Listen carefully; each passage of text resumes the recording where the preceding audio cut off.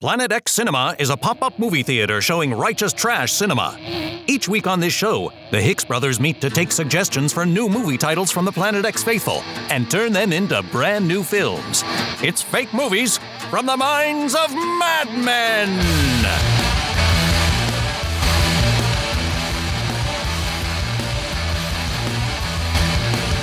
Welcome to the Planet X Cinema Podcast. I am Drew Hicks. I am your brother, Blair Hicks. Blair, thank you for joining me here today with the other members of the press.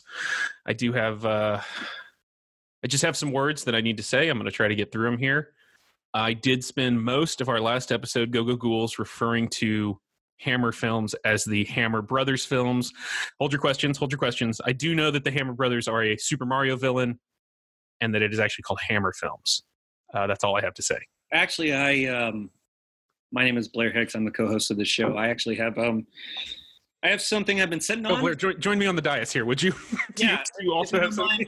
Thank you. Could you just a little bit to the side? Thank you very much. Camera, which camera? This one? Okay, this one. All right. Hi. My name is Blair Hicks, and during the recording of last week's show, during which my brother, as he has admitted, referred to Hammer Film Productions as the Hammer Brothers, I not only heard him do it and knew he was wrong at the time, but did not correct him out of cowardice. I wasn't even being mean. I just didn't want to interrupt the flow of a podcast which has basically no flow. So if anyone has any questions, well, it's just the two of us. Do you have any questions about what happened, Drew? No, I have no questions. I'm not even going to apologize for it. I'm proud of what I did because I think there ought to be a Hammer Brothers film, a spin-off of the Super Mario Brothers film, just about the Hammer Bros. And it can be a direct sequel to the Bob Hoskins, John Leguizamo, 93, 94? Something like that. Yeah. It was definitely. Actually, now that I mentioned that, that's one of those movies from that era that is set up for a hard sequel. Like the last. I mean, spoilers if you haven't seen Super Mario Brothers, but the last shot of that movie is Princess Peach jumping through a portal and being like, "You guys have to come back," and they're like, "Oh no!" And then roll credits. Have you ever seen the comic book continuation? No, I didn't know that existed. Now, Holy shit. There's an individual who attempted to start it. I don't know how far they got. I looked into it a few months ago and I wasn't able to. But they actually picked it up right there and did. So this is a fan comic? Yes. And it was okay. It was a beautiful black and white webcomic, and it was very Super Mario Brothers 2 heavy. So okay. there were Shy Guys, but they weren't squat little dudes. It was sort of like, putty people with these crazy, Shy Guy masks on and things. It was actually fairly legit. And it was interesting watching it. It was kind of before crowdfunding though. So I don't know whatever happened. We should track that. We should track down the artist. Give him a little plug. That sounds cool. I will try to do that. I appreciated his effort. Sure. Yeah, it was. I don't know. Go Go Ghouls was a fun episode. Barring my disgusting Super Mario Brothers slip up. It was weird though for us. It was a little rambly, but I feel like we got into like some different histories along the way, like Angry Young Men and kitchen sink stuff and 60s music and stuff. So hopefully people found that at least kind of interesting. And Hammer horror. Like I was surprised listening back at it that like I was dropping, oh yeah, Peter Cushing was in Horror of Dracula. Mm-hmm. He was in Pirates of Dracula. He I'm proud of us because we went the whole episode and didn't make one Grand Moff Tarkin joke. No, not a single one. Not a single one. And that was we earned a gold star for us.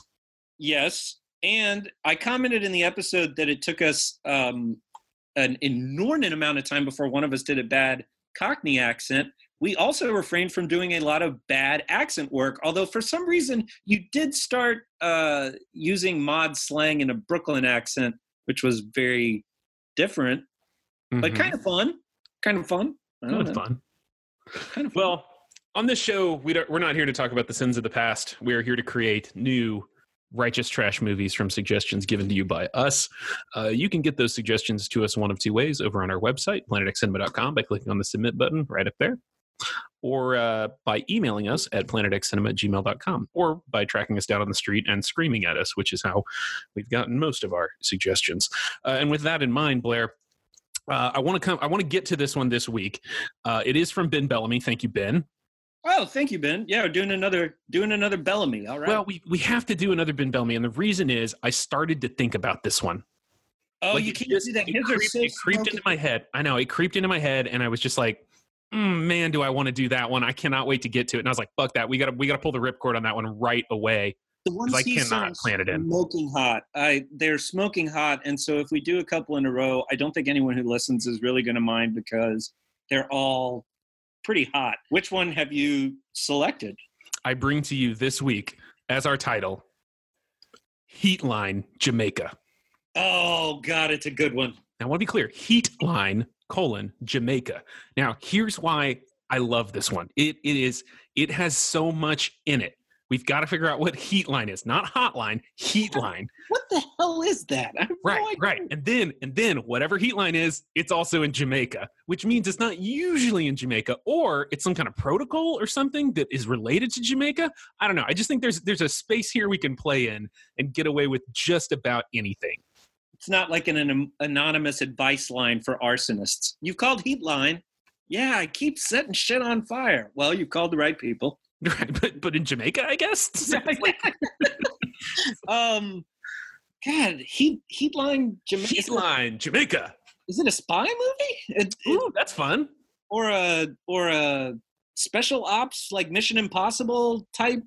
Yeah, it does kind of connotate that, right? Like, yeah, it's like that's very obvious. I just want there to be a speedboat race in this film.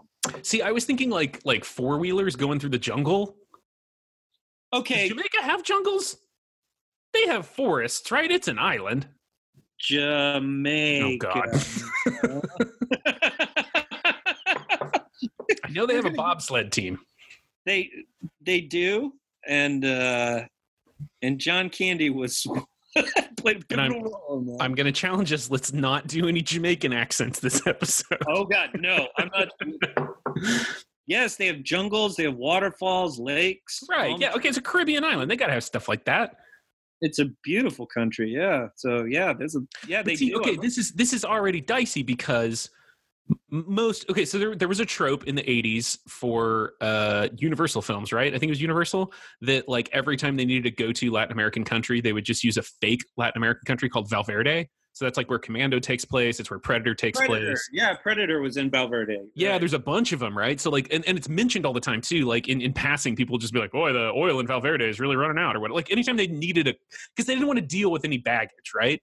They just needed like a jungle to go to and have adventures in. Also, in the 80s, nobody wanted to talk about what Americans were actually doing in Central and South America. Right? Yeah, I mean that was probably part of it too, right? Like, that was a big part of it. Yeah. It was. Now, we've stepped into some dicey waters because we're going to Jamaica, which means I don't know much about Jamaican culture. I'm guessing you don't know much about Jamaica. I know they make really good sweet potatoes and roast chicken because there was a very nice Jamaican man who used to be across the street from the place I worked, and he would serve that to me.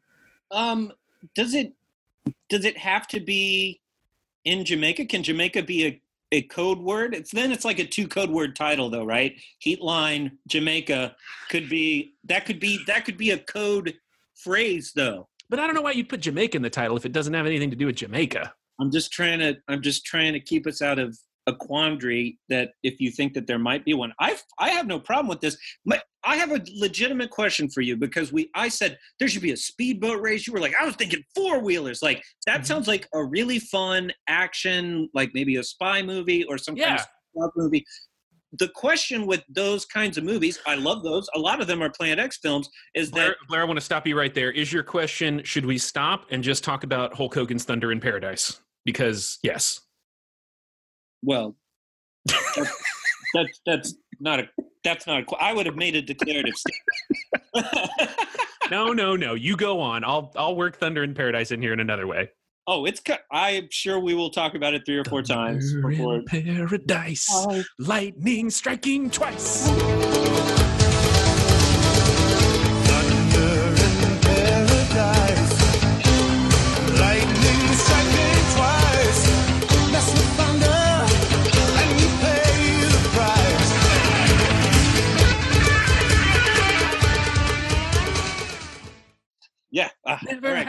like this. Oh, man.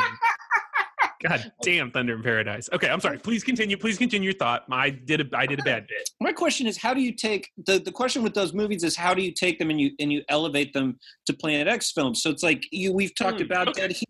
Dead Heat is just a buddy cop film. You go like, well, how do you make a buddy cop film into a Planet X movie? Oh, well, they're zombies. Yeah, you bring the living dead into it. Yeah. So, like, how do you? Okay, let's say we did a spy movie. We've never done a spy movie. That sounds kind of fun. Well, okay, but I think to your point, there is a model for this, and it is the action spy movie or like not even spy, but like the action thriller kind of thing that I associate most with like late 90s, early 2000s, although I'll tell you what's a banger of one is the fucking Triple X movies. The Triple X movies are fucking great because, number one, Vin Diesel's an absolute madman, and I mean that as a compliment from the bottom of my heart. But the whole premise of it is there's a secret government organization run by Samuel L. Jackson where he recruits extreme sports athletes to be super spies. And that's a fucking movie. Like, I'll watch the fuck out of those movies. It's very Hard Eagles-esque. Right. And so we can't go too far that way. But I think if it's a spy movie, thriller movie as the framework, but the conceit is it's I don't know. We got to do something there. It's the kids from Rad, or it's a dirt bike or something. So there's another thing that we're dancing around that just needs to be stated. The title screams Miami Vice. Yeah. Like, this movie, people are wearing white sports coats rolled up to the sleeves. This is like a cocaine movie.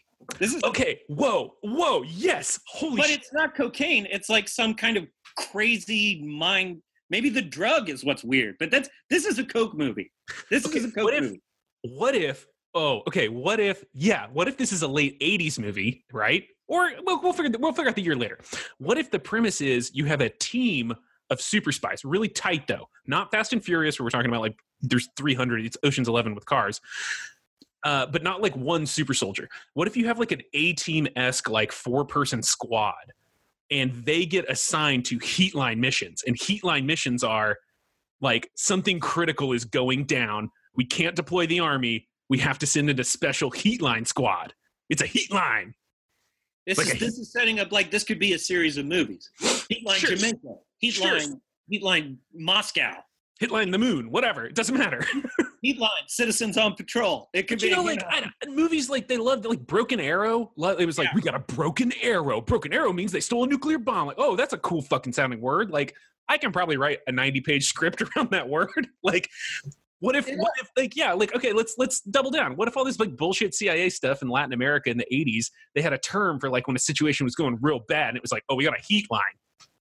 This is very good. The heat's moving up. That's what it's like, like a thermostat. Like, oh, it's getting hotter in Jamaica. We got a heat line. We gotta knock this out. Send in the squad. Yeah. How hot is the situation? It's reached heat line, Mr. President. Well, then we need to send in our boys. That's right. Our heat line boys. I like that actually. I think that's really fun. Well, it's cool too because now we get to invent a dumb James Bond villain. We get to have a bunch of fun playing with Hot Wheels in Jamaica. Sure. And then Jamaica just becomes a backdrop, right? Right. And like we can use Jamaica without making like Jamaica is obviously sort of like scene. I'm sure they don't shoot it in Jamaica. I'm sure they shoot it in fucking Florida. They shot it on the Universal backlot. Don't get it twisted. Gainesville is where they shot it. You got palm trees in Gainesville. Great. We're gonna fucking shoot a Jamaica movie there. But I do like the idea of. I didn't think Jamaica had like pine forest. Are there a lot of evergreens in there? Jamaica looks a lot like southern Georgia. What the hell is going on here? Boy, that's the truth, man. If they shot this today, it'd be shot in Atlanta like everything else. They shot the Baywatch movie in Georgia. Yeah, they shoot everything in Atlanta. It's all actually. This is crazy. It all has to do with the Koch brothers. Is this Hollywood Drew's? Oh, sure, yeah. Welcome to Hollywood Drew's Corner. So different cities in different states typically can offer tax incentives for movies. So if you shoot your movie in whatever state, they write you these enormous rebates and you basically end up like not having to spend any money to shoot your movie in the state. Texas famously had these in the 90s. And so there were a ton of movies shot here in the 90s and early 2000s. There's a period in the 2000s where, like, for no reason at all, lots of movies and TV shows took place in Arizona. And that was because Arizona had some amazing tax incentives. Chicago went crazy on this stuff. Illinois did in the 2000s as well. But the Koch brothers, conservative money people, the Koch brothers. I am aware of these. Yeah, and literal. They're the literal devil. The literal fucking devil. Yeah, they are the 10th and 11th princes of hell. They're the bad guys, and how great thou art too. The Koch brothers. Oh no, we've said it 3 times. Now they'll come. Oh no. Anyway, they pumped a bunch of money into the Georgia economy and convinced the legislature to basically pass all these crazy tax incentives. So, like, most of the Marvel Cinematic Universe movies are actually shot in Atlanta, which a lot of people don't know. There's a huge film industry down there now, which is great for Atlanta. Great for not knocking at Georgia at all, any way, shape, or form. But these things do kind of move around. So there you go. All right. So Heatline. Do we like this? Is this good? Kind of a spy thing? I like it. What I was going to suggest is I made some dumb offhand comment to start with, as opposed to the dumb offhand comments that drive the podcast. And I kind of like the idea of the situation being like, so people are drug running, and maybe they're using Kingston or whatever as a port to kind of like, as a midway point to get drugs into the States. It has a very 80s vibe. We said it was a Coke movie. What if what they're shipping is something... People think that we think that it's drugs, but it's way weirder than that. And we've done Nazi scientists in South America. I don't want to do that, like Nazi mind control, but I'm thinking, like, if you really want to Planet X this up, is there a way that we can combine Miami Vice, like the last third of GoldenEye, and something batshit insane? The aliens or I don't want to do horror. I think it'd be funnier if it was tech related or something like that. We've done, how can we challenge ourselves here? Because we've done a lot of movies that are like the government trying to get something back or somebody chasing down government secrets. But I like the idea of just doing like terrorists. Like nuclear bombs, just like something bad, something we don't have to explain. Like, I don't want to do another convoluted kind of like high concept sci-fi thing. No, I want to spend our time developing this team and their ridiculous weapons. So, like, let's make it something simple. This is good though, because this is like a American Ninja 2, where they go to a Caribbean island and they think that the whole time it's about drug trade, and then it turns out it's actually the ninjas from the first movie that are like they're using the drugs to launder money, basically. So it's like a vast money laundering thing involved. That movie's really, really excellent. If you haven't seen it, it's so very good.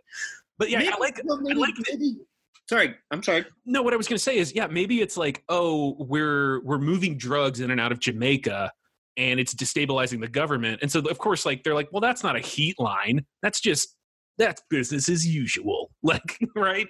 But they're like, no, because there's been a break, and actually the drugs have been a red herring all along. So now we have lots of like goons, right? Like druggy goons we can just throw at our heroes on their journey to the real thing, which I don't know. It could just be a nuclear bomb, I guess. We could steal Broken Arrow's plot.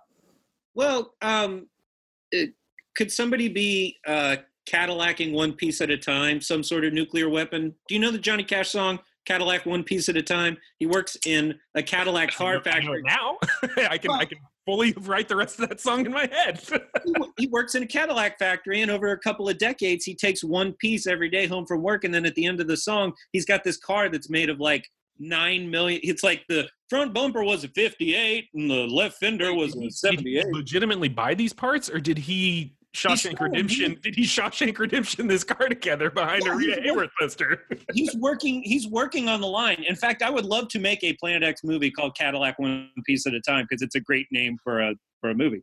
But what I'm getting at is like drug shipment. That's not heat line. They go like, oh no, actually, every time they bring a shipment in, they're bringing a piece of something. I also like that. I don't want to lean too hard on a movie we just referenced. I also like the idea of them going like, oh, well, it's drug running, and then go like, oh, you don't know who's running the drugs. Okay, what if we did this? So like, I mean, I'm thinking about XXX now, and the beginning to the second Triple X movie, Triple X: The Return of Xander Cage, begins with a satellite being pulled out of orbit and like used like a nuclear warhead. It's very cool. What if? But this reminds me that there is legitimately a thing that the military uses that is a rail gun. It's the size of a like an aircraft carrier, and it shoots bullets using magnets into space to blow up space debris. No shit, it's a real thing. It's so cool. It's so cool.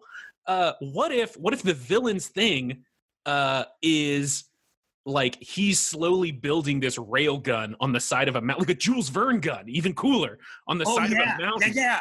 And his whole thing is like the way that they find out about this is he's taking out satellites. So he's like, I don't care what you do in the world. I live in Jamaica. I don't give a shit. You pay me enough money, I'll take out anyone's intelligence satellites. This is very good. So now we've got, this is great too, because now we got to go to the mountains where this thing is. It's a huge gun, which means we can probably shoot an airplane out of it. Somebody's got to ride one of these bullets. Like, it means what we have to do is we start at the beach. That there's a boat scene to get to the island. We're on the beach now. There's a beachcomber kind of thing. Then we got to get up the mountain. There's an action scene going up the mountain. This is perfect. We can using Meyerhold's story triangle, right? As the action escalates, we are also physically moving up in topography. All right. Here's what we're gonna do. Right now, we figure out who the bad guy is. We make it nice and neat. Put it in a little box. That's his plot. Give him a name. We can cast him. I don't fucking care. Then let's get to work on this team, this heat line team that's heading to Jamaica. Okay. Do you want to cast this guy, or do you just want to like name him and stuff? Because I have an idea. Well, I'm open to ideas. What do you have? Okay. Do you know who Matthias House is, or House? I do not. You spell it. Look him up. Matthias, and his last name is Hues. You may actually recognize this dude. He is a massive German bodybuilder dude who like he played a Klingon. Yeah, dude, and he hung out with like JCVD and Schwartz. Like he's been like a bit player in a bunch of like he's got a really good look for a bad guy. Right? And he had a bit part in he had like a recurring villain in the Conan the Barbarian TV show. Yeah. So since I'm getting ready to play Time Cop, I've been looking up a lot of these guys and kind of trying to get to know them. And like this dude has worked his whole life. He's fucking great. Here's the best part. He lives in Bali. So he took whatever money he made from like D-level straight to video movies, bought a house in Bali. So he's kind of got like a Jimmy Buffett pirate vibe thing. And he also described himself once as Rutger Hauer if he did steroids. Like, I have a huge heart up for this guy. I fucking love this cat, and I want to put him in something. Can we make Matthias House the like white conqueror character building a railgun on top of a mountain in Jamaica? We absolutely can. He's 59. He's the perfect age. Also, his birthday is Valentine's Day. Oh, so adorable. Next time, Valentine's Day. I do follow him on Instagram, and he tweets a lot of sweet stuff about his wife. Oh, well, isn't that nice? Well, he never really got a break, and I hurt for the guy. I want him to be the biggest deal. I don't feel like Heatline Jamaica was that for him, but it does sound like the kind of movie he would have done. Well, I recognized him as he played one of the Klingons in Star Trek 6. I think you're right. I think you're totally right. One of my that was at least as a child was by far my favorite Star Trek flick. So that's great. If you were 6 foot something and kind of looked like a caveman, like you got work on Star Trek. Probably 5 or 6 seasons you got an episode of Next Gen. Your Worf's brother's best friend. All right, get him on here. Yeah, get him back on. Put some blue shit on his face. You're good. What am I? You're an Andarlian. That's fine. Go be big. Go be big on Star Trek. That's great. I like his plot. Let's put our team together and then let's get in the sandbox with what we've got and start playing. Does that feel good? That feels very good. I do, because I don't want to keep calling him Matthias House or Hughes, however you say it. Wait, you took a bunch of German? How do you say that last name? Well, Haus, which you no, Hues. God, I don't know. Hughes? I mean, Hughes is how we would say it in America. Let me look at the pronunciation guide here. I mean, There apologies. is none. That's how minimal. I'm going to say it Hughes. So apologies to Matthias Hughes if I got that wrong. I will offer an apology at another press conference next week. I will find out. We're clearly fans of your work, sir. So fully legitimately, like he has an incredible look. Yeah, no, nothing but love coming from us. If that guy didn't go out for the Vigo audition for Ghostbusters 2, then like some casting director fucked up. Holy shit, yeah. Shirtless Vigo would have been fucking radical. Well, Vigo was, we may have to cut this out, but Vigo was actually played by, it wasn't Dolph. Who did Vigo? No, it wasn't Dolph Lundgren. But it was they had to overdub all of his lines because his actual voice is just sad and weird. Vigo was played by Wilhelm von Homburg, who was in. He actually was also in Die Hard. He was one of Hans Gruber's guys in Die Hard. Very briefly. Oh yeah, there we are. All right, so yes, I agree with you. We've got Matthias Hughes in place as our villain. That's great. We'll give him a really cool name later. I don't think we need to necessarily name everybody now. For the squad, do you want to approach this from like, I want this actor in this film? Do you want it like, I want this function on the team? Or like, I think, or like, how do we do, or are they all kind of samey? Like, how do we differentiate these guys? I think you raise a really good question, because if you start going roles, basically you're going to put the A-team together. Right. And you don't want to do like Face, and Mr. T, and like you don't want to do the same ones. Yeah, that's a really good point. Okay. Because you go like, okay, we have a team of 4 or 5 guys. You go like, oh, it's really easy. You have a strategist, you have a strong guy, you have a master of disguise, and a helicopter pilot or something. And you're like, that's every team that you put together. What's going to make this Heatline team so fun? Like, why aren't they just making an A-team movie? Well, okay, and I think the answer to that may lie. We need to get into the diegesis of this film. We need to get into the world that this film inhabits. Okay. Are we calling them a Heatline team, or are we saying Heatline is a crisis that requires a team like this? Because I kind of like the second one better. I liked your line earlier, like, we have a Heatline, sir. I like the second one way better. Great. This is like an immediate crisis response team. Right. Okay. The situation is getting worse. Temperatures are rising. We're tracking a heat line. A heat line where? In Jamaica. Send in the squad. Whatever. We need Bolisario on this one. We need, I don't know, whoever. So, okay. Are they a CIA team? Are they non-military? Is it like totally wet works, off the books? It's got to be that, right? Of course, it's fucking Planet X. It has to be completely off the books, not affiliated with any government organization. Are we sure we want to do a team and not a Schwarzenegger commando super soldier guy? What? Well, okay. The answer to that is I don't know. I think a team could be really fun, but to your point, a team feels a little rote.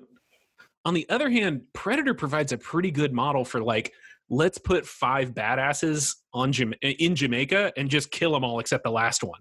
Well, yeah, but I don't want to kill the team. Okay. All of them. We should. I think if we have a team, we should kill a couple of them. Why not? I mean, come on. Like, otherwise, there's no gravitas to the fucking film. Oh, wait. Let's do this. Let's jam all this together. Let's jam Commando and Predator and Rambo First Blood Part 2, Rambo First Blood Part 2 together, okay? Okay. They sent in a team and they got caught.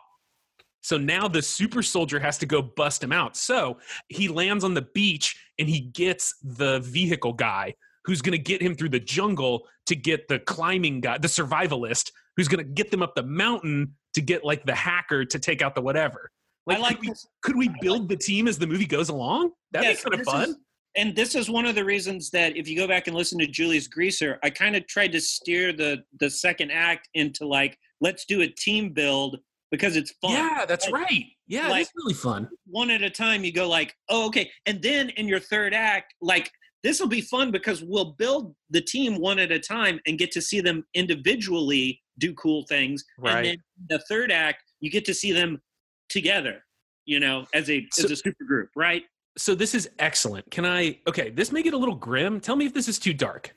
I like the idea that we're going to follow one super soldier, but a la Kurt Russell in Stargate. Like there's been a tragedy in his life. So like I like this idea that like he or she was once part of this super squad, and then they started a family or they fell in love or something, right? Well, but then we're just putting the girl in the fridge. No, I don't like that. What I was gonna we can still go along with it. What I was gonna say is they started a family, so they left the squad, they left the life, and now they're being approached like in Commando to go get the squad because they're in too much trouble and they need the old magic.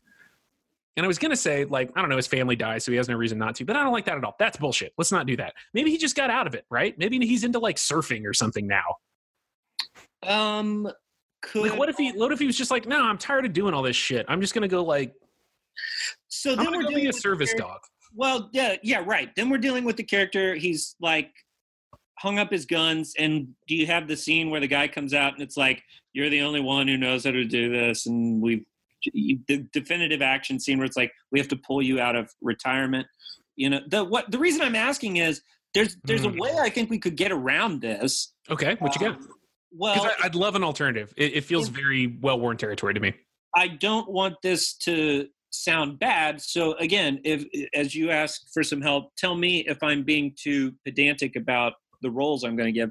What if our super soldier is a woman and the team that went in was led by her ex-husband?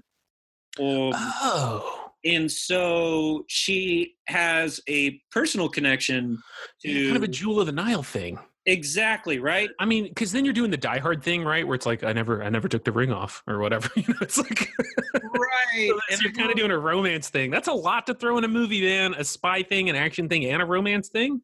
Let's scrap that. But could there be? But I don't hate it. I don't hate it either. But what I really like is that there's a connection. I mean, it's an action movie trope, but there's a connection between the super soldier and the team that went in. Why send this team in? Are they just the next? It's just like sports. It's like next man up, or is it because you know? Well, wait a minute. Wait. This is actually good. Wait. We can do your idea. I like your idea a lot, and I want to do it. Here's how we're going to do it. Because when I said the other idea, right? Like, they're going to go collect the squad, right? I was worried that by the time you get to like the fourth dude, you don't really care, and you don't have enough time to set up who that person is.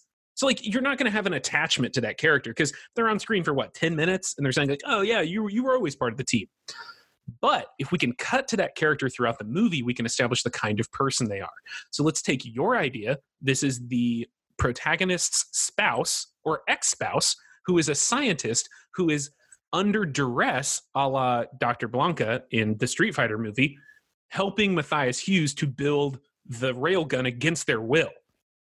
So now we get, and so this is it. So they approach the super soldier, whether it's a man or a woman, and they say, we sent in a team to go get this scientist working on a railgun project in Jamaica. Unfortunately, this terrorist, Matthias Hughes, took over the project and is holding the scientist captive, as well as the members of that squad. And they're like, okay, great. I don't give a shit. I'm out of this. Why did you call me? And they're like, it's your ex-husband. It's his research that Matthias Hughes is using. And she's like, fuck, all right, god damn it, I gotta go rescue this asshole. So she loads up. She's gonna go get the other 2 or 3 people that were sent in, just so she has like her squad, right? And then she's gonna go save her ex-husband. I've got something. I have a different approach to that I'd like to float, and you tell me what you think. So the scientist. Do you like all that, by the way? I really do. I want to add to it. So what I would like to add is, let's say the scientist X was sent in with a team, and they have confirmation that the scientist X has actually been captured by, and Matthias Hughes is the greatest name for a fucking villain ever. I just like saying his name, but we'll have to give him another name like Matthias Muse or something like that.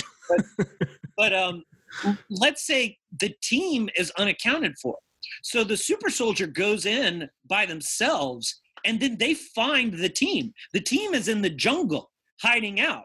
The team is trying to mount a counter, like a rescue operation. But then why? Okay, I like that. But then why tap her? If there's already like an operations team in place, like why bother? Like, why not let them do their mission? There has to be a reason that they're like, That's true. oh, no, shit. Which it could be a mixture of things. I don't know. But you made me think of something. And I think this could be a cool framework. I think that this hero's superpower, because like, okay, all 80s, all action movie stars, it doesn't matter the era, they all have a superpower. So like Xander Cage he's fearless. He just jumps off buildings and he's a super good skateboarder and he's good on any vehicle, right? Rambo's thing is he's tough. He can't be killed, right? Dutch's thing in Predator is he's super resourceful. He's smart. He keeps a cool head, right? Yeah. He pays attention. What if she's Bear Grylls? What if her thing is like, you can drop her in the jungle with nothing and she will make bows and arrows and traps and punji boards, and like she can make camouflage, she can blend in, she can wait patiently with scorpions crawling all over her. And so like she's the one you go to when it's like, we can't get in, there's nothing we can do, like drop her in with a knife and she can take care of it. Let's tidy it up.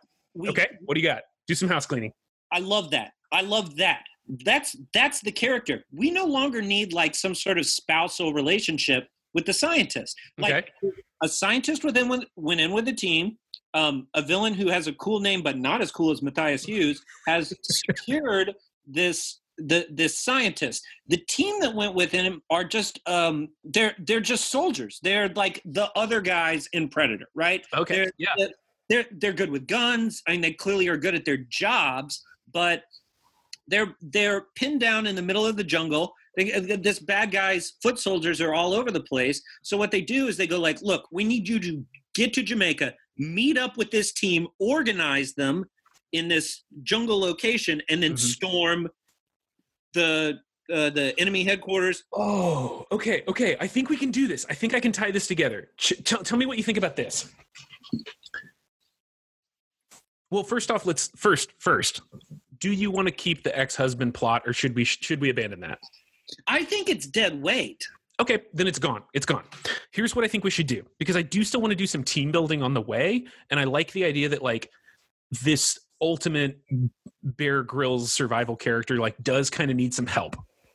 So they send her to Jamaica. She lands. She's in some kind of town and she has like a quick combat conflagration, whatever. Like we can totally abandon we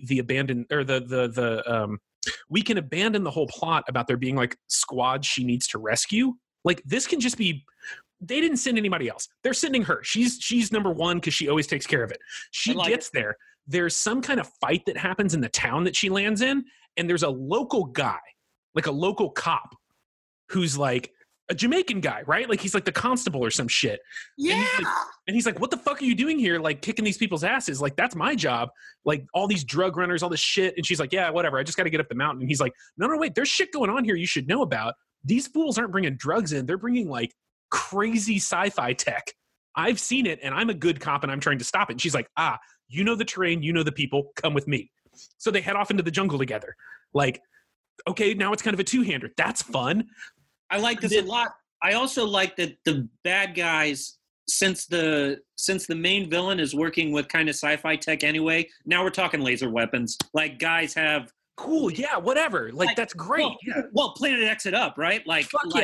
Like machine guns, that's for normal action films. Well, yeah, no, I like that. Like the first wave is machine guns and machetes, and then like after she kills those guys, like a dude walks in with a laser gun's like pew pew pew, and she's like, "Whoa, what the fuck? Like where'd that come from?" And then this constable character who I really like is like, "Hey, you should know, like there's some shit happening." Like, so anyway, they head off into the jungle together. They come across like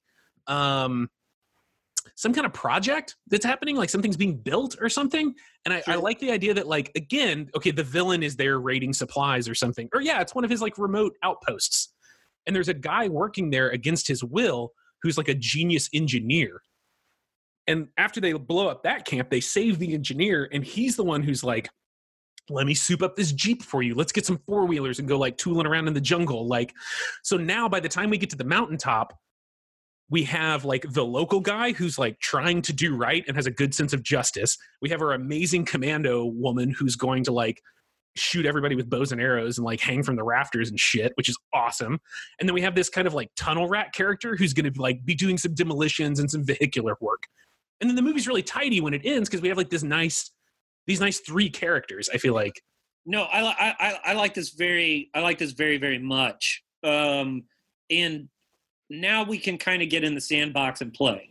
Now we can go like, okay, the movie starts and I don't know, maybe we see the failed mission, we see the apprehension of the scientist. Like there's a lot of very easy ways to do that. I think in saying that also, that this may be one of those movies where we lean into some tropes plot-wise, but scenery-wise, like with the laser guns, go a little bit wild. Okay. Yeah. You understand what I'm saying? Because what we've done is we've constructed a very nice 80s action movie plot. And I like how tight it is. It's very easy. I'm thinking this is late 90s now. I'm thinking this is the era of like, oh. Yeah, man. I'm thinking like 96 to 99. Like it's in that window of like Face Off, and we already mentioned Broken Arrow, but like those movies that it's like a straight to video version of those movies. Like we're going to take geopolitical stuff real seriously. And then this movie came along and was like, we're gonna have laser guns. Like, you know action films better than I do. Who's like the working man's Wesley Snipes?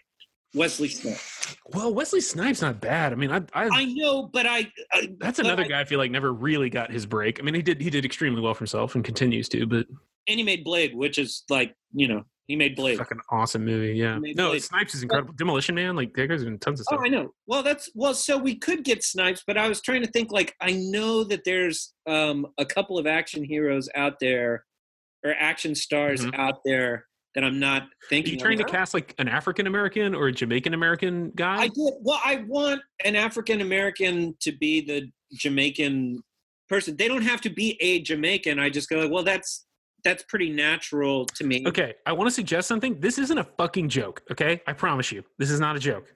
Okay. Can we put Shaggy in it? Like, can we just have Shaggy? Like, I would love to have Shaggy in this movie. If we set this in the right era, if we're really careful with the date on this one, I think Shaggy can do this. And Shaggy was a big enough deal musically that I believe that they tried to make him into a movie star at some point. He tours with Sting now? Does he really?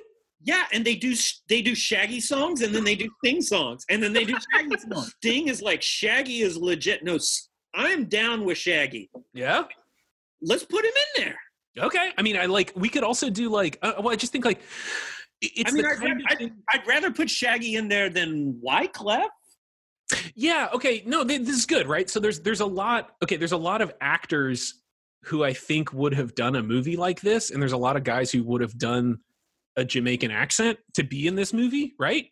Right. If possible, I would like to put a Jamaican in that role.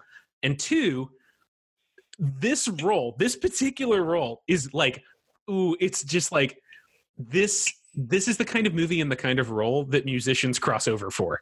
Yeah. They're like, oh, it's going to be huge. It's going to be huge. It's a huge action movie. Now, you don't have the biggest part, but you have this really critical part over here. And Shaggy was like, yeah, I'll do it. Cool. And then, of course, it was nothing. Like, that's good. I like that. You mentioned Bones, right? Like, Snoop Dogg had a brief flirtation with, like, trying to do horror movies for a while. Yeah. And now he's doing Martha Stewart stuff. Guy can do anything. What can he do? Man's a chameleon. Guy has a million careers. He doesn't care, and he's high out of his mind, and that's why he succeeds. Did you know he played in a fucking StarCraft or Overwatch tournament or something? Battlefield, that's what it was. He played in a Battlefield tournament, him and Zac Efron, and he was fucking smoking a joint while he played and doing very well. Yeah. Oh no, this is very good. I like this very much. All right, so we got Shaggy in it. We got Matthias Hughes. That's going to be really fun. Oh, that's cool too, because Shaggy's quite fit. He's like he can do some action. Like we can throw him in some stunts. At the time, especially, yeah, he's young and strapping. Yeah, no, I mean he's not in bad shape, or it's not like fucking like I'd be worried about like Little John, jumping off stuff. But I'm not worried about Shaggy. Shaggy turned 50 this year, so he would have been perfect. Happy birthday, Shaggy. We hope you're still doing well. Yeah, way to knock out a half century, Shaggy. Hey, Shaggy, I heard somebody turned 50. Wasn't me. Oh God! They have to have that line though. In if this is of the era, right? Like there has to be a line where it's like, who took all the grenades? Who took all the grenades? I thought we had grenades. And he's like, wasn't me. That song was the year 2000. So if that helps you with casting at all, it's got to be great. It's 2001. 2001 Heatline Jamaica. 2001 Heatline Jamaica. The last days of straight to video, man. Like, I mean, Matthias Hughes never has stopped working, so we can put him in any era you want. Like, dude just works. Yeah, who are we gonna have as our Bear Grylls survivalist lady? Yeah. Is Jessica Alba out of the question? Because she like. Well, let's see when her. I think that's right about the time that. Remember, because she tried to do that transition to film, and it was kind of wobbly at first. She did like that beach movie. What was the one where she was like a treasure hunter or something? Yeah, Dark Angel ran from 2000 to 2002. So we can't get her. This is before she's a thing. Okay. It's that kind of movie, though, by the way. Well, I mean, it ran for 2 years. She was trying to do an action TV show that didn't really take off. I think she's totally gettable. Think about that. I mean, Dark Angel was a thing, dude. Like it was after Dark Angel where she kind of transformed into, women's health cover model and all that stuff. Well, I think it's a good time to get her. The only thing is that because I had to look up where her career was at. She was 19 when she started doing Dark Angel. So we're talking like a 21-year-old Jessica Alba. Do you think that plays? I mean, she's the same age that I am. I don't know. But like, I mean, is that the kind of person that you want for that? Are you thinking like a Jessica Alba-esque? Well, okay. Well, what I was thinking is like I guess I associate her with like Dark Angel. And so, or not Dark Angel. Was it Dark Angel? Yes. Dark Angel. Like it was kind of spy-y and she did a lot of action and stuff. So it was like, okay, I could see her like playing this kind of like tough as nails, modern Lara Croft Tomb Raider kind of character. What about Vivica Fox? I love Vivica Fox. And she's amazing. And she so she did Independence Day in 96? 96, I think. Yeah. I think that's right. 96 or 97. And then she didn't really she didn't blow up. Like, if I remember right, I think she did. No, around that time she was in Why Do Fools Fall in Love? Yeah, she did some rom-com stuff, right? Kingdom Come and Two Can Play That Game, and then Boat Trip. And then that pretty much killed her. But she's really good. Okay, one, she's really good. Two, she's very good. No, she has a cool emotional range. I think it fits well in the role, right? She's very fit. So I believe her that she's like a survivalist. I believe that she's like a soldier. I could see her as a spy. Also, and I'm just putting my cards on the table. We've even alluded to this before. I was a high schooler in the late 90s. I rented every Pamela Anderson and what's her name? Anna Nicole Smith straight to video film. When they made straight to video action flicks, she has a look that those people would put on a movie. Sorry. Yeah, she's super attractive. We should mention that too. I'm not saying it in a shitty way. I'm saying it in she got everything. She's like the perfect package. Okay. And this movie's going to be way better than fucking whatever helicopter movie Anna Nicole Smith made that I may or may not have rented. Well, it wasn't Skyscraper. It was because that's the Rock movie. But I think it was Skyscraper. Was it Skyscraper? I really do think it was Skyscraper. Oh, that's a great 6 Degrees to Kevin Bacon. You can now ollie from Anna Nicole Smith to The Rock. Hell yeah. I think she's great. I think that's a perfect choice. I really, really like that. I was trying to think of mid 90s, 2000s actresses who I feel like didn't get their comeuppance, but it has to be somebody it can't be some twig of a person that you're not going to believe is a survivalist. And I can see Vivica Fox punching a dude, climbing some trees, hanging from the rafters, doing some ninja shit in a cat suit. I totally can see it. But also that they're gonna it's gonna be a bit camp. She's gonna have like a little too much makeup. You know what I mean? Like it's gonna play well. She's in a movie with Shaggy, for fuck's sake, is what I'm trying to say. We're not going as far as like Charlie's Angels. The Drew Barrymore Charlie's Angels movie, which was just like cartoony action, right? Where people are just like flying through the air and jumping off motorcycles and stuff. But we're going to have flavors of that. Okay. So this is good. We've got our characters where we have our... Well, we're missing the engineer character and the scientist too. That's true. I mean, yeah, I'm stuck on how to cast this. How can we... We've diminished the scientist to the point where he can be a little pathetic. He or she can be a little pathetic. Oh my God! For the tunnel rat, the engineer tunnel rat character, you want to pop Jake Busey in there? Ooh, yes. Oh my God! Kiss me on the mouth, Drew. Let's get a Busey in this movie. It's been a minute since we had a Busey. Oh, and it's a perfect time for God. it too. I cannot wait for Jake Busey to deliver lines like, "All I did was mix the fuel injector into the reverse power coupling." Like, no, you didn't, you piece of shit. You didn't do any of that. You fucking rat of Nim-looking motherfucker. What the fuck? Now I feel bad for dunking on him because I love his work. We're like the Friars. We only roast the ones we love. By the way, that's not a joke. Jake Busey's fucking cool. Like, he's cool. I unironically think that dude gets a bad rap. He's starting out as Gary Busey's son. That's a hell of a handicap to start. And let me say, man, he was dealt Busey genes. He's done a fuck ton with that. Like, he looks great. If you see that guy these days, like, that's a good looking dude.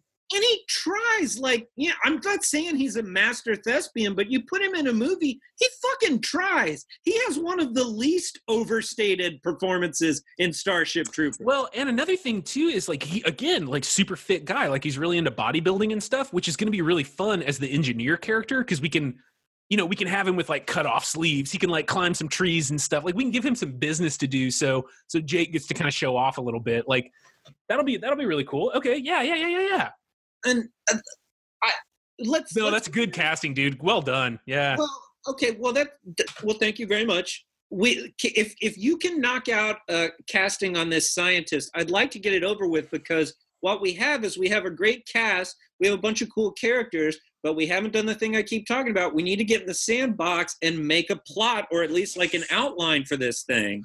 We've got a general idea, but I want to kind of figure out the big beats in the film.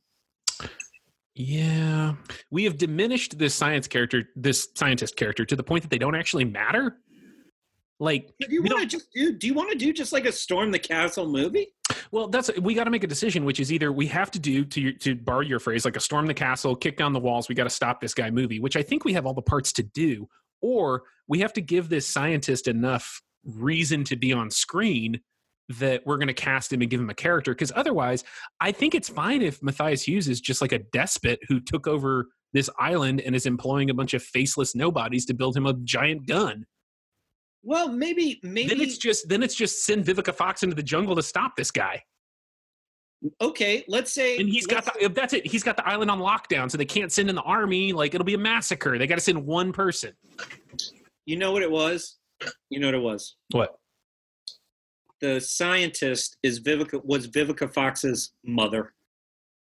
Oh, and they murdered, and they kidnapped her for the technology, and they straight up murdered her. That's funny. I was actually just about to do that, but keep it her husband, where like or this her happened. Brother would be good too, like something that's not her mother, because I think parents dying is it too cool?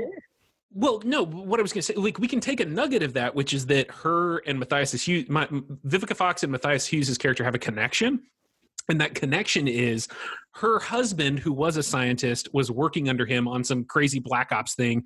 He killed him and went rogue. Okay, and so now it's been like. Yes. It's been a cat and dog thing for years. She can't find him. He doesn't really give a shit about her. So they come to her and they're like, "We need you to go to Jamaica. We have a heat line situation. You need to go take this dude out." And she's like, "Of course, I do everything." And they're like, "Hey, you need to know something about this mission. It's Matthias Hughes." And she's like, "Oh, fuck, the guy who killed my awesome husband. Like, fuck yeah let's go." So like, I like that a lot. I like that a lot. It's kind of it's a trope, but it's one that I really like, and it's fun to lean into it because then you don't. Dude, no, Well, let me finish because I like that trope because it avoids the trope that's so tired, which is we have to pull you out of retirement.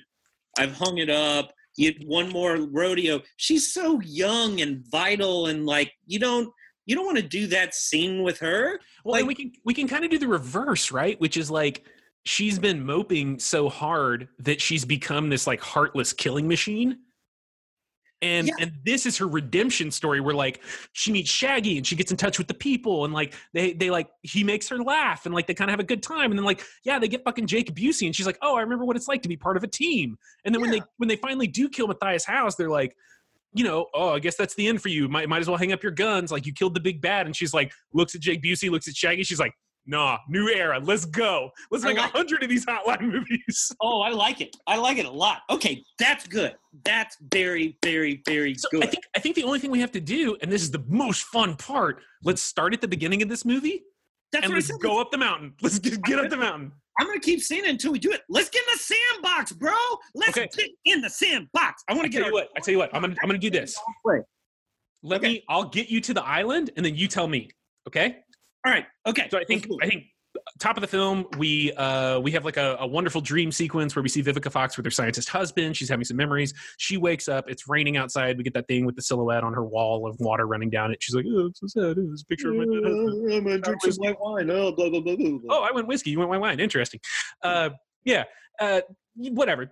She gets the call. Hey. I don't know what you drink when you're sad. I drink whiskey day to day. When I'm sad, Pinot Grigio. Oh, yes, sir. I think I'm the diametric opposite of you. Well, that's why we compliment each other so well. I'm sorry. It's good. Yeah. What's that? Oh, it's the phone. Hello? Yeah, we need you in Guatemala. No problem. Hang up. Credits. And we see her like jumping out of trees, killing people, making bows and arrows out of tires or something. I don't fucking know. Whatever. We have our introductory scene where she meets the quote unquote general, or as we've said in past episodes, it's a colonel. It's always a colonel. It's always a colonel. So she meets the colonel. Colonel Colonelston. The colonel. Colonelstein. Colonel Colonelstein says, we need you for one more job. We just lost this intelligence satellite. And she's like, send it to the spooks. Whatever. I don't do that shit. And they're like, no, you don't get it. This dude is shooting satellites down. And it's a big fucking deal. We need you to go take him out. And she's like, fine, where? And they're like, hold on. Before you go, you should know it's the guy that killed your husband. Oh, shit. Dun, dun, dun. And his name's Matthias Hughes. He's great. So pack your shit. Let's go. She's in oh, that's cool. Let's do the Metal Gear Solid thing where they shoot her out of a torpedo from a submarine. I was just going to say that. Are you kidding me? I am not joking. Okay, take over then. Here, take over. I was going to say they got to get her there somehow. They're going to shoot her out of a torpedo tube. She's a survivalist. She can hold her breath for like, forever. She comes up at night, right? She storms the beach on the night at night. It comes up. She's been breathing out of a fucking bamboo tube like she's Robin Hood at the end of the fucking Disney cartoon. And then she's on the beach. The only thing is torchlight. She's stealthing around, right? She's Metal Gearing around. Mm-hmm. We have to have a firefight break out. She's not stepping on a twig, but something's got to set it off. So are you imagining she's coming up into like a facility of some kind, or like a loading bay for cargo or something? Like, I thought maybe she would come up on a beach and then she would be relatively close to a loading area where maybe they're transporting in. Cool, yeah. Some of this. Oh, that's fun. What if she ironically, like, we do the whole like, and she's like breathing through the tube and like, and she like emerges onto the beach in the middle of like a party. Oh, that's good. Oh, that's very good. Right, and Shaggy's there because he's there, of course. He's investigating crime as the constable. He's looking around. Maybe a Shaggy tune is ironically playing, and she's like, "Oh," and she has to like play it off. So we get like a quick, like a cute meet between her and Shaggy, real quick. I like this very much. And then she breaks away, to your point, to go to this facility that's nearby. Like, that's good. Okay, so now Shaggy's kind of like, no. Actually, you know what? Maybe she gets spotted by a plant they radio up to Matthias Hughes' character, and they're like, "Take her out now! I want everyone down." So that she doesn't know that there are like putty people, foot soldier plants all over the place. All of a sudden, shots start ringing. Totally. The festival crowd clears out. She's taking fire on the beach. Just that's so good too, because you can have that like. Yeah, you can have that thing where like the party is crazy, so everybody's running, and then she's just doing like bicycle kicks and spin kicks on these dudes. Like they're throwing AK-47s left and right. Like, and Shaggy pulls out his gun. He joins in, and then eventually they're clearly outnumbered, even though they do some very, very, very sweet stunts. And then it's like they flee to the jungle, right? They flee from the beach through the city to the jungle. No, that's it. Okay, yeah. So she gets there. She gets to the party, right? She's like, "Oh, I gotta make it to whatever XYZ location." Sure. To your point, yeah. She sees like money's changing hands. She sees Shaggy. He's looking kind of shady. Like he's got like popped collar, like looking back and forth, smoking a cigarette, like from the shadows. She's like, that guy's up to something. Gonna check on him. Those guys are changing money. Oh shit! Hey, a drug deal just went down. Like, all right, I got to get out of here. Some people kind of start messing with her. She like pulls a gun or something, or it's like, get out of my way, I got places to be. That's when they radio and they're like, boss, something's going down. He's like, whatever it is, just crush it. So they go full action on her.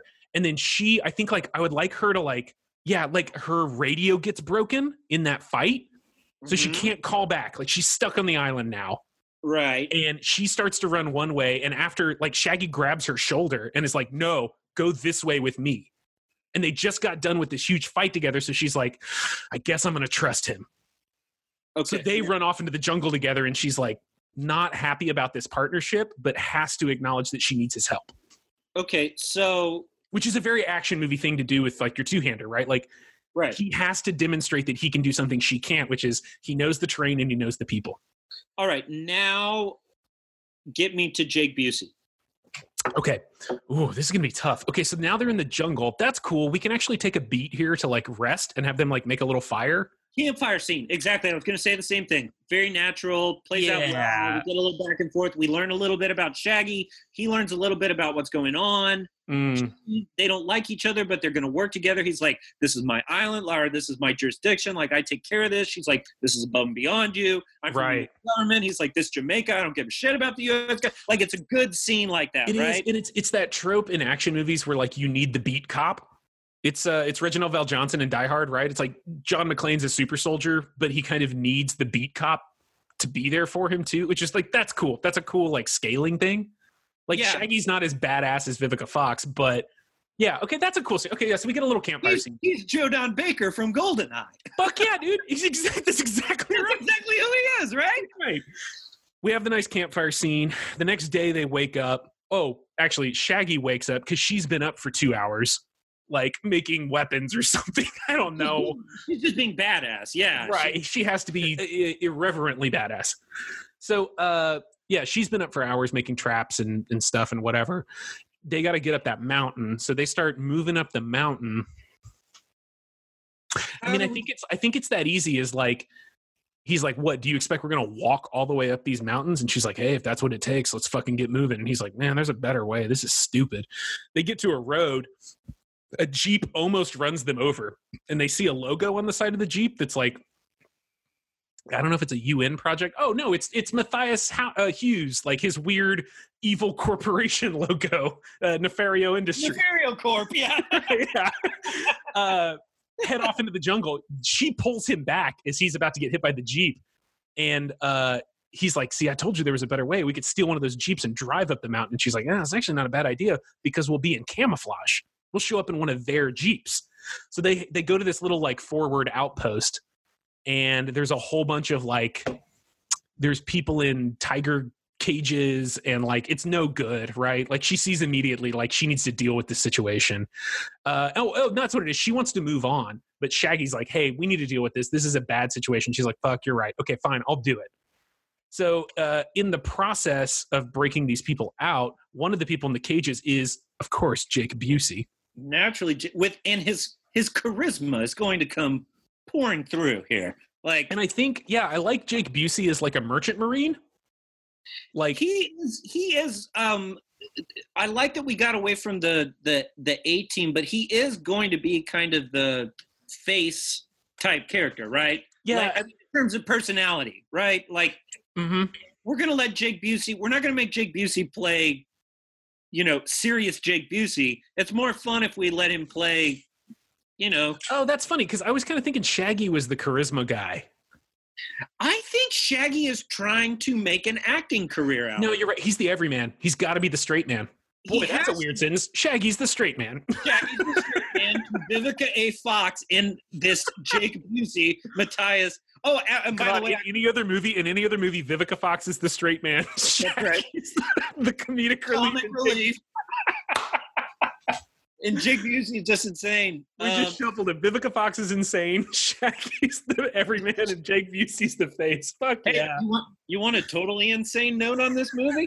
Let's hear it. I think I got a name for the villain. Oh, okay. Wait. Well, hold on to it. Can you hold on to it? Because I want to get through this scene. Hold on to it. I can hold on to it. Please don't forget it. Okay. I can't. It'll blow you away. Here's what I was saying. Like, I want him to be like a merchant marine, or like, I don't want him to just be like a tourist. I want him to be like, oh, I actually like. I remember. I'm a sailor. Like, I sail around the world. I work on ships. I do all this stuff. I'm an engineer. So like, it validates that, and it also gives him this like, hey, Vivica Fox, you're like a super soldier, right? Like, hold on a second. Yeah. Like, you're doing things on somebody's orders. I see that. And she's like, I don't work with grunts or something. And he's like, hold on, I could be useful. Anyway, I think they rig the whole camp with explosives. They blow it up and they charge out in one of these Jeeps. And now we get a Jeeps chased by four-wheelers chase through the jungle up the side of the mountain that ends with everything crashing and them jumping off a waterfall. That's fantastic. I like this very much. That's going to be a fun sequence. It can be, 10 minutes of the film. This is where they spent all their money on this cool, like, four-wheeler Jeep chase thing. Oh, yeah. Totally. But now they get out of the water, they dry off, and we're at the foot of the mountain. So I think we got to meet this villain. You said you had a name for him. What do you got for me? The villain's name, Drew, is Georg Bauer. Georg Bauer. Georg Bauer, played by Matthias Hose. And you know why I picked that name? Tell me. When I took German, I took like 2 semesters of German. We had to pick a German name for ourselves. Oh, yeah, sure, of course. And you chose Georg Bauer?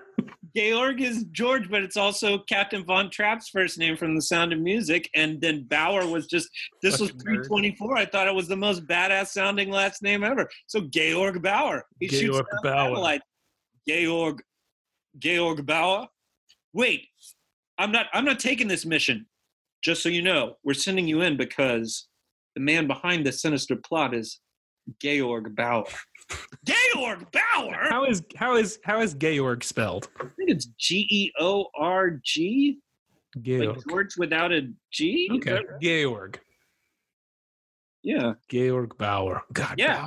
Bauer is fun to say, huh? Yeah. That's probably why they named that 24. Jack Bauer. Yeah. That's right. Bauer. Okay, cool. I like that. Georg Bauer. Georg Bauer, played by Matthias Hughes, who has a way better villain name. But actually, that's a good scene because, like, if they're at the edge of his facility, Jake Busey or Shaggy can be like, "Hey, like, remind me again why we're going in here. Like, this place seems pretty heavily guarded." And she's like, "Georg Bauer." They're like, "Gesundheit." She's like, "No, that's the man who killed my husband." Well, and I don't mean to be too flip about it, but it does actually, like, B and G and B together look good. You can make logos out of that. B is a very stylized letter, so you can make a really harsh B logo. That's very simple, Yeah, I guess it'd be like Bauer Industries, right? Or just. Although I don't understand Bauer Dynamics. I don't understand why a reclusive scientist for hire who shoots down satellites would feel the need to incorporate, but maybe it's the James Bond. That's a very good point. It's not like, welcome to No Core. Here is your Hinton package. Here at No Core, it's like, no, man, I'm Dr. No. I hang out in this room with this giant aquarium. But okay. This is a good moment for us to dig into the character of Georg Bauer, who I am seeing in my head as if Richard Branson and Dolph Lundgren had a baby.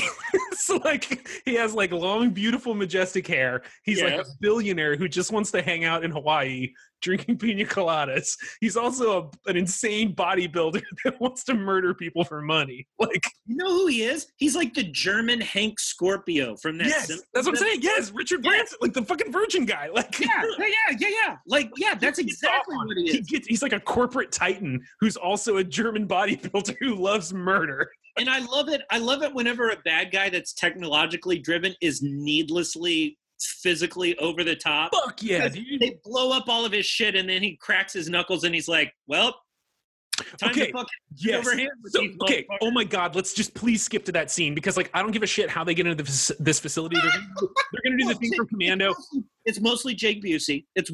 No, it's mostly Vivica Fox, like arrowing people. Like she's like stealth killing people. Oh, that's off distractions. That's our scene. So the opening scene, we see that Shaggy is resilient in this beach fight. Vivica Fox is being amazing, right? But he pulls his gun. He shows he's capable, right? Oh, he's scrappy. Yeah. He's a sharpshooter. He can hit. Scrappy. Yeah. Also, he's the one that facilitates the escape into the jungle. So he shows his ability, right? I think in this fight, Shaggy's the one in the watchtower with the sniper rifle. Jake Busey setting off the bombs while Vivica Fox is moving up the field. That's what I'm not disagreeing with you. What I'm saying is the first fight where she meets Shaggy, we see Shaggy kind of have his little moment as an action. He shows what he can do. The scene on the hill with Jake Busey where they rigged the camp up with explosion, you see what he can do. Totally. We're watching Vivica Fox do what she can do the whole time. Early on in the pod, I said, well, the third scene, we were talking about team building. We've made a little team. The third scene is when you see them all together. So storming the fortress is going to combine all three talents. And then we go into the fortress where we do this scene, which we very much want to talk about. Man, you're so right. This is such good insight, dude. Well done. Because this emotionally for Vivica Fox's character, we need her to drop off all the baggage of I work alone before the fight with the final villain. So that feels really clean. And the way we're going to do that is exactly what you just said.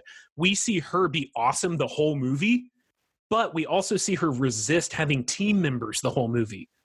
And in this final fight, she's like, all right, time to start the assault. How am I going to get through these 5 dudes with my bow and arrow? And Jake Busey sets off a bomb and she's like, oh, because they all run over to the explosion and she can just sneak in. And then like she gets pinned against a wall and a dude's about to knife her in the throat and you hear like, and then like the dude's like his neck explodes and it like pans over to Shaggy with a sniper rifle like, girl, I got you. And she's like, okay, yeah, that's right. I forgot. I need help. This is my team. Like, let's start working through this. Like, that's really good storytelling, Blair. That's really, really good, man. I hate to say this, DC, but I'm about to say a statement that really, like, it physically hurts me to say the words. I think Jake Busey needs to die. No, Blair, no, take it back. If it was a good movie, Shaggy would die. It's not a good movie. I mean, it's not a Hollywood movie. I think I think we got to kill. Jake Busey sets off a bomb at the end. He does a heroic. He's the one that sets the bomb that blows up the rail gun, but he like Georg Bauer twists his head, breaks his neck. Okay, my heart can't bear it. Can I suggest a compromise? All I'm saying is she's got to overcome loss if her character is going to have a full arc. I know. My heart can't bear watching Jake Busey or Shaggy die on camera. Can I please suggest a compromise? You can, but think about if it's I am hurting right now.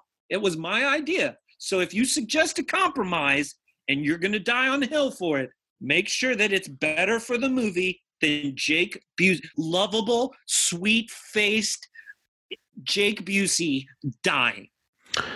Can we do the thing where, yes, Jake Busey sets off the bomb and it's going to kill him and we see his body thrown from the window. And then Shaggy runs up to Georg Bauer and is going to hit him and Georg Bauer stabs him in the side and he falls over. And we assume that they are dead. But then after, spoiler alert, Vivica Fox kills Georg Bauer, we see her dragging their bodies out, and the last scene is like her and Shaggy limping, and Jake Busey's in the helicopter with like a bloody bandage around his head. We're like, they're not as tough as she is. Or are you going to make me kill Jake Busey? I just feel like he's introduced so late in the film. It's got to be Shaggy if we're going to kill one of them. I told you if it was a good film, we would kill Shaggy. But I like these three together. I want to watch the mini adventures of Vivica, Shaggy, and Jake.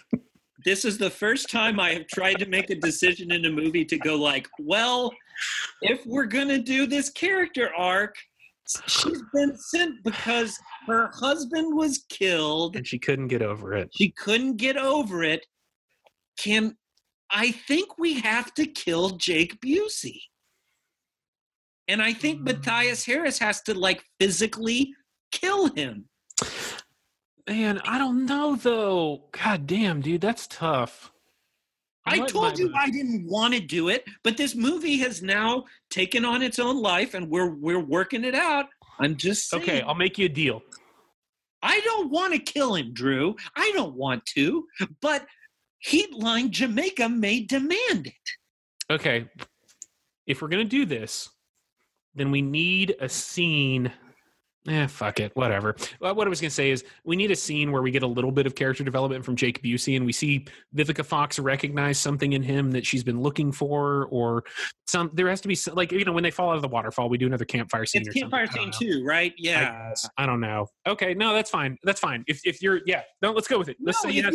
Let's kill our darling. No. I'm trying to make the best movie I can. Drew, I wouldn't see a Busey die. I would die first. I would die for a Busey. Okay. All right. So, super sequitur to 20 minutes ago when I said, I want this. I want to get to this scene. I was just going to fast forward through all the siege stuff. Now we've done it.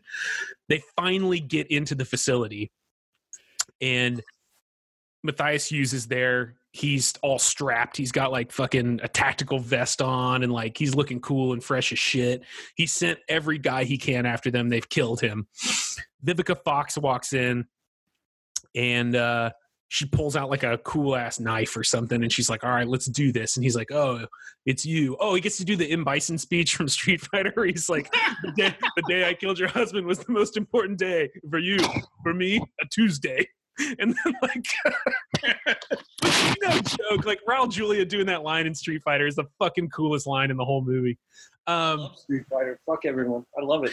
So they go in, he like grabs her arm with the knife, grabs her throat, like slams her down, and he's about to like boot stomp her skull. And that's when Jake Busey, who's in the rafters, is like, no, and jumps down and is like gonna wrestle, inexplicably gonna try to wrestle Matthias Hughes, who beats him up real quick, puts him in like some kind of cool lock, looks down at beaten Vivica Fox and is like, this is the best you could do, snaps his neck. I want him to like catch him by the throat. I mean, he's so huge. Just like pick him up by the throat and look at Vivica Fox and then just crush his throat. But then Vivica Fox is on the ground. She's gonna die. He kills Jake Busey. He walks over to her and is gonna like, he takes whatever Jake Busey had in his hand, a gun, I guess. And he like puts it up to Vivica Fox and is like, this is the end for you too. And then you hear like a shot ring out. He flies back. Shaggy's in the corner with his like his 38 special. It wasn't me. Shaggy wasn't me. But it was me. It was me. It was Shaggy this time. It was Shaggy. But you saw me in the corner with my 38 special. Yeah, that was me, actually. That was actually, that time it actually was me. Yeah. He shoots Matthias Hughes. He flies back. Vivica Fox jumps up. That's fun. Maybe the thing that Jake Busey had was like the trigger to like demolition charges he had set. So when he gets shot, he sets it off. So like explosions go off. Shaggy flies through the air. He's unconscious now. Vivica Fox is going to have to go collect him. He's unconscious though. He's not dead. Matthias Hughes stands up. Vivica Fox stands up. She tears off the jacket she's wearing. He unzips the tactical vest. And now we're going to like in this flaming railgun getting ready to shoot off bullets to destroy satellites. They're going to go after each other. And I think that the way that she kills him is after a lengthy battle of like broken bones and like smashing each other with bricks and like just, I think this is like nasty, awful, bad fighting. She runs and like flies through the air, kicks him into the chamber, and then shoots one of these bullets off into space. Yeah. So I was going to say Matthias Hughes, excuse me, Georg Bauer. Georg Bauer. We see him in the tube like, no! Yeah, you just see huge explosion as one of these bullets harmlessly. Oh, that's very good too. At the top of the movie, we have to set up that he's announced that his next target is whatever the thing is that the U.S. needs to stay in power. Well, I think the intelligence satellite. She moves the shot 30 degrees to the right and then shoots him out into space. He hasn't announced it. The government has determined which his next target is, and that's why they go to see the Fox. Well, he can even have like sent them a video, like, you know, that's like, hey, I have this technology. By the way, a country has paid me $80 million to shoot down this satellite unless you can beat their offer. Right. In 48 hours, I'm doing it. And they were like, well, fuck that. We'll just send Vivica Fox. Yeah, screw that. That's very tidy, too. I actually. Well, okay, yeah. And then just to put a bow on it, like she picks up Shaggy's unconscious body. They're back at the beach. The military comes up in those like inflatable rafts. They get them back to the aircraft carrier. And they're like, hey, that's a movie. Like that. And hey, audience, take your pick. Maybe they kiss. Maybe we Pacific Rim this one. I don't know. So we got to the. I had this thing go off in my head where I said, I think we got to kill Jake Busey, and the reason that it was such a hurtful realization was that I realized that even though it would be better as a character arc, they're not going to kill Shaggy. They're not going to kill Shaggy. And they may want to do a romance thing, or Shaggy's like, I'm trying to start a career, you know, blah, blah, blah, blah, blah. Like, let's franchise this. Yeah. Jake Busey's the guy that has to die. But it does give our boy Jake a chance to have a heroic death scene. Yeah, which is nice. That's good. He gets to actually like do some real acting, which is very good. He gets to do that real acting where someone crushes your throat. You shut the fuck up. I would be honored if somebody asked me to walk onto set and for Matthias Hughes to actually kill me. Like, I would be legitimately honored. I'm just saying that somebody literally could walk on the set and have Matthias Hughes. I'm just saying, let me tell you, if you just walk up to Matthias Hughes unannounced, that dude will kill you. Like, you got to let him know you're coming. That dude's like a mountain lion.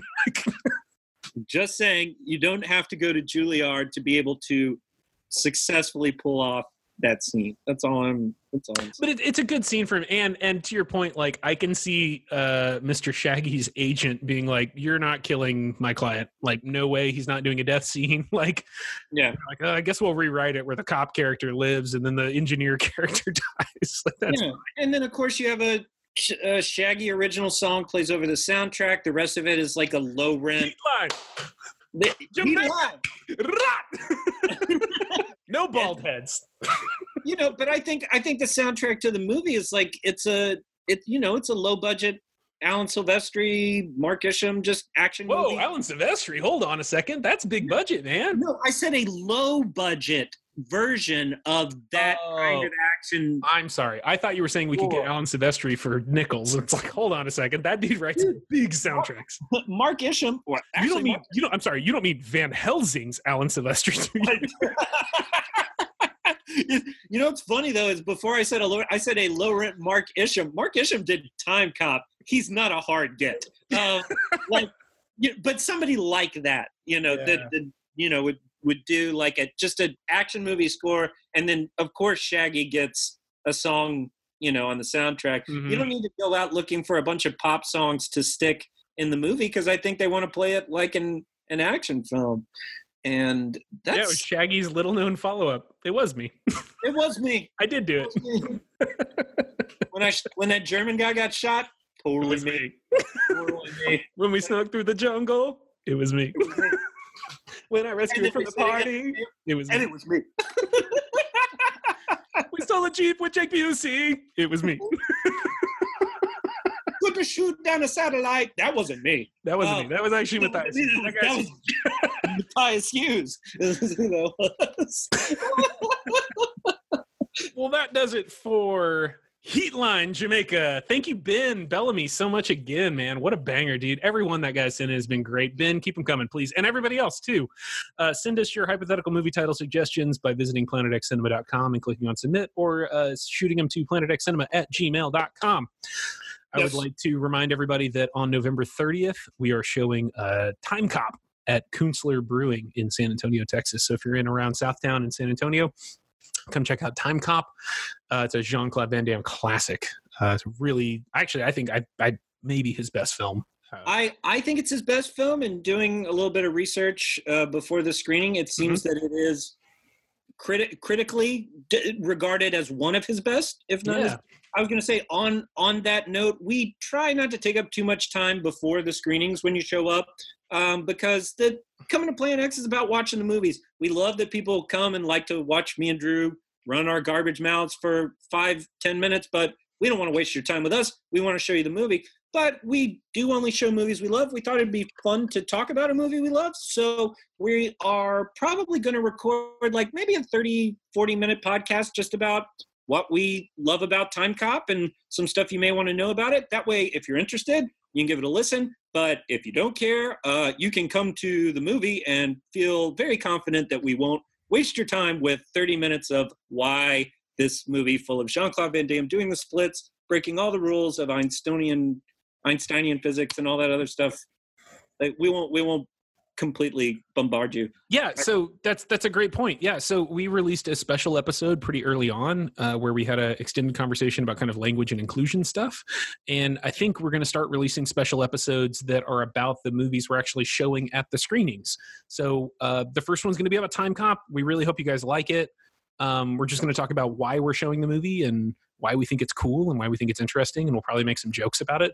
But we're not going to be making Time Cop or making any other movie suggestions. It'll kind of be a little bit different format. So we're going to try it out. If you like it, let us know. If you don't like it, then just skip over it and go to the next one. And we'll keep making shitty movies. Don't worry about that part. Exactly. Again, it's a special episode. You will know when you see it come up in your iTunes. We will make it. Yeah, we'll make it visually different. Yes. So, and it will be more, probably more of us talking about ourselves than we would care for. But that's a pretty good little movie we cooked up. I think you want to do some housekeeping and get out of here, buddy? Yeah, I just have one thing to say. BrianAaronsVO.com is where you can find Brian Aarons. That's the guy who recorded the voiceover for our podcast here. So if you like what you heard, go check out Brian Aarons at BrianAaronsVO.com.